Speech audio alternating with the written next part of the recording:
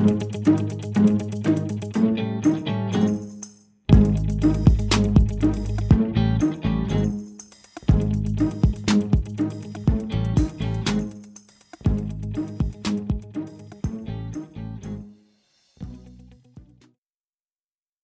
Shady Hoosier Detective Agency, Ghost Busting Mystery, Episode 30, Chapter 30.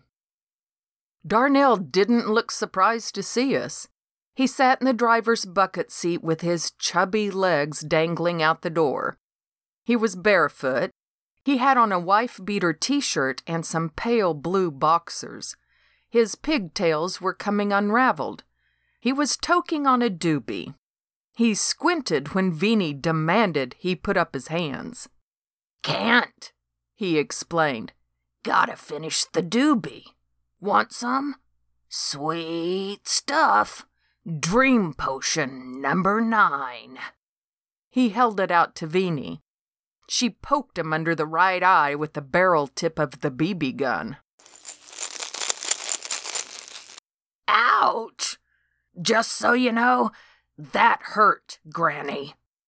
"Sit still or I'll shoot your eyes out." I could see Junior's Fender guitar and a pile of mics and drums in the back seat of the Gremlin. That did not surprise me. What did surprise me was what erupted out of the pile of dirty blankets next to the musical paraphernalia. Candy Huggins. "Oh, shit," said Candy, and she dove back under the covers. Veenie said, "We came to get Junior's stuff." "Oh, man, is that his stuff?" Darnell looked over his shoulder. His forehead was lined with wrinkles. "Oh, shit, didn't mean to take his stuff. I guess I was stoned. You can have anything you like. Take anything. We'll call it square." Veenie kept the gun pressed to the bottom socket of his right eye. "You stole this car, too." "Oh, man, did I? You know, I think I got a problem. I think I might be an addict. I've been having these blackouts. You know, I was an abused kid. It was awful. So awful. I got to drink and do drugs just to keep from killing myself these days. I'm not as happy-go-lucky as I look, you know." Veenie said, "Tell it to your parole officer." "Oh, man, come on. You're not taking me in, are you? Me and you are friends.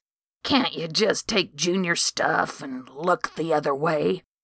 I was on my way out of town.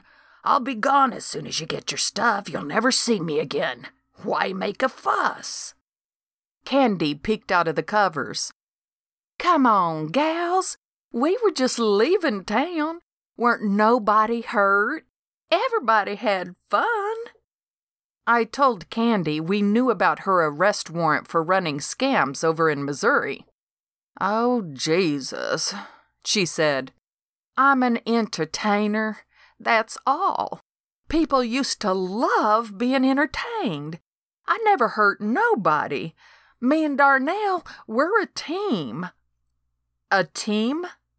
Darnell took another toke. "She's my wife."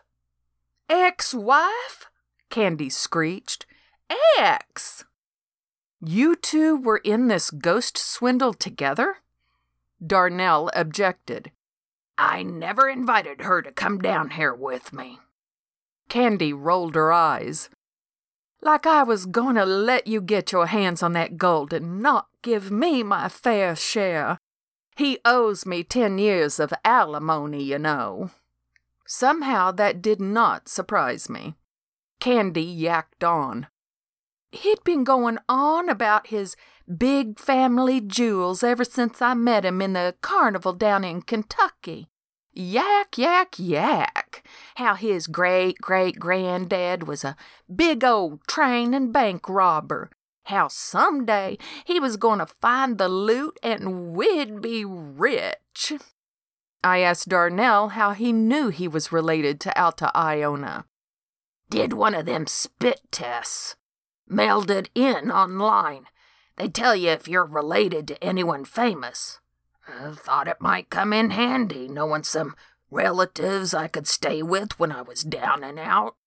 Thought I might even find some wealthy kin and show up asking for some cousin money in consideration. Alta Iona came up on my mama's side, along with an old news story on the missing gold. Did some digging in the library, found more details about the gold at the Wyatt mansion. Used the story mostly to impress the ladies. Candy made a funny sound. What, you think he lured me in with his charm? Darnell shrugged that off. Anyway, Candy said we could run the ghost racket, see what the neighbors knew, get in on the inside track. I decided to come on up this way. When you ladies got involved, and I saw that piece in the squealer on the skeleton, I called Candy to come up, get on the inside with you gals. Get everybody's confidence so I could get on with digging around for gold. Veenie eyed Candy. That why you were smooching up Harry? That, and the fact he's kinda cute. Like a baby otter with that itty-bitty mustache of his. Veenie and I both winced. Darnell finished his doobie and flicked it off into the weeds. You're gonna let us go, right? Wrong, said Veenie. There are warrants for the both of you. I figure we can trade you two in for enough cash to keep us in Twinkies until Christmas. Candy said, I am not going to the slammer. You know what that would do to my hair? Right now, her hay pile of hair was full of rats' nests. I imagined prison could only improve it. Out of curiosity, I asked if they ever found any gold. Candy snorted. Heck no! We did a lot of digging. All we ever got was blisters. I was hanging around trying to make a little cash for the road doing ghost shows for Dode. At least he had some cash. Whatever made you think there was gold in the apple orchard? Ask the genius there. Candy pointed to Darnell. Here, I'll show you. Darnell asked Veenie to lower the BB gun. She did, reluctantly. He reached over and pulled his fat biker's wallet out of the console. He unfolded a piece of paper. It looked like an old plate ripped out of a book. When Alta Iona left my great-great-granny Myrtle May at the orphanage, all she left with her was this here page out of a Bible. Veenie and I studied the page. It looked to be a scene from some old painting. A curly-haired maiden in long, flowing robes had her arms sprawled out wide. She held an apple tree branch with 3 fat, ripe apples that glinted like gold. Under the picture, someone had written in ink, "Under the 3 apples, not on the tree. On the word of God, that's where the gold will be." The initials AIW were scribbled under the inscription. Darnell sniveled.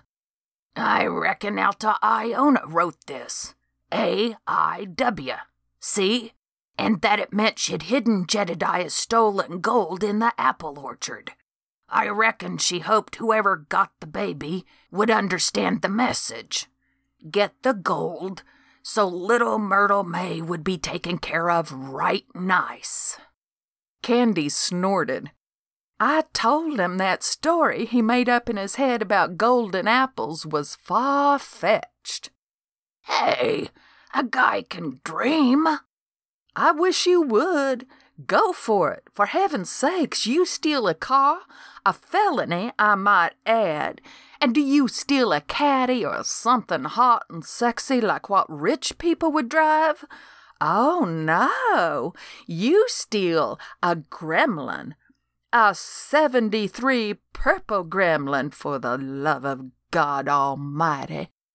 Darnell's face fell a little. I think it's cute.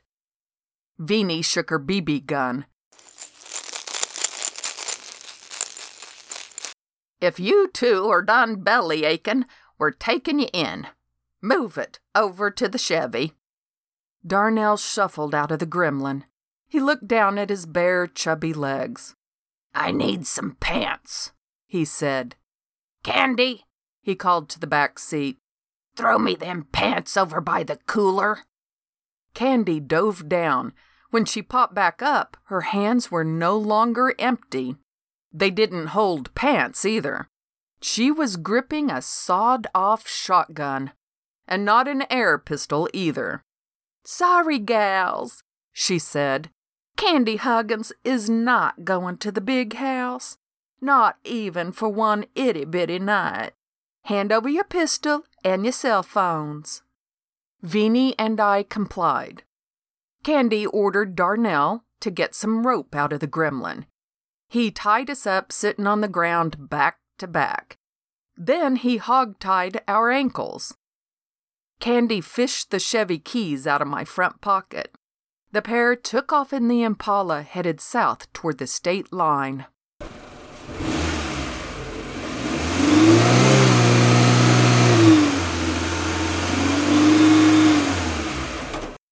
On the bright side, I said as I leaned back into Veenie, we did get Junior's guitar back, and we got the gremlin. Bet there's a reward for that gremlin? I nodded toward the car. Also, the Impala is low on gas. They probably won't make it to the state line. It was almost dark when Boots slid into the sand next to us. He mashed on his hat and moseyed on over to us. Well, well, he said, trying his darndest not to crack a grin. You gals need a ride home, do you?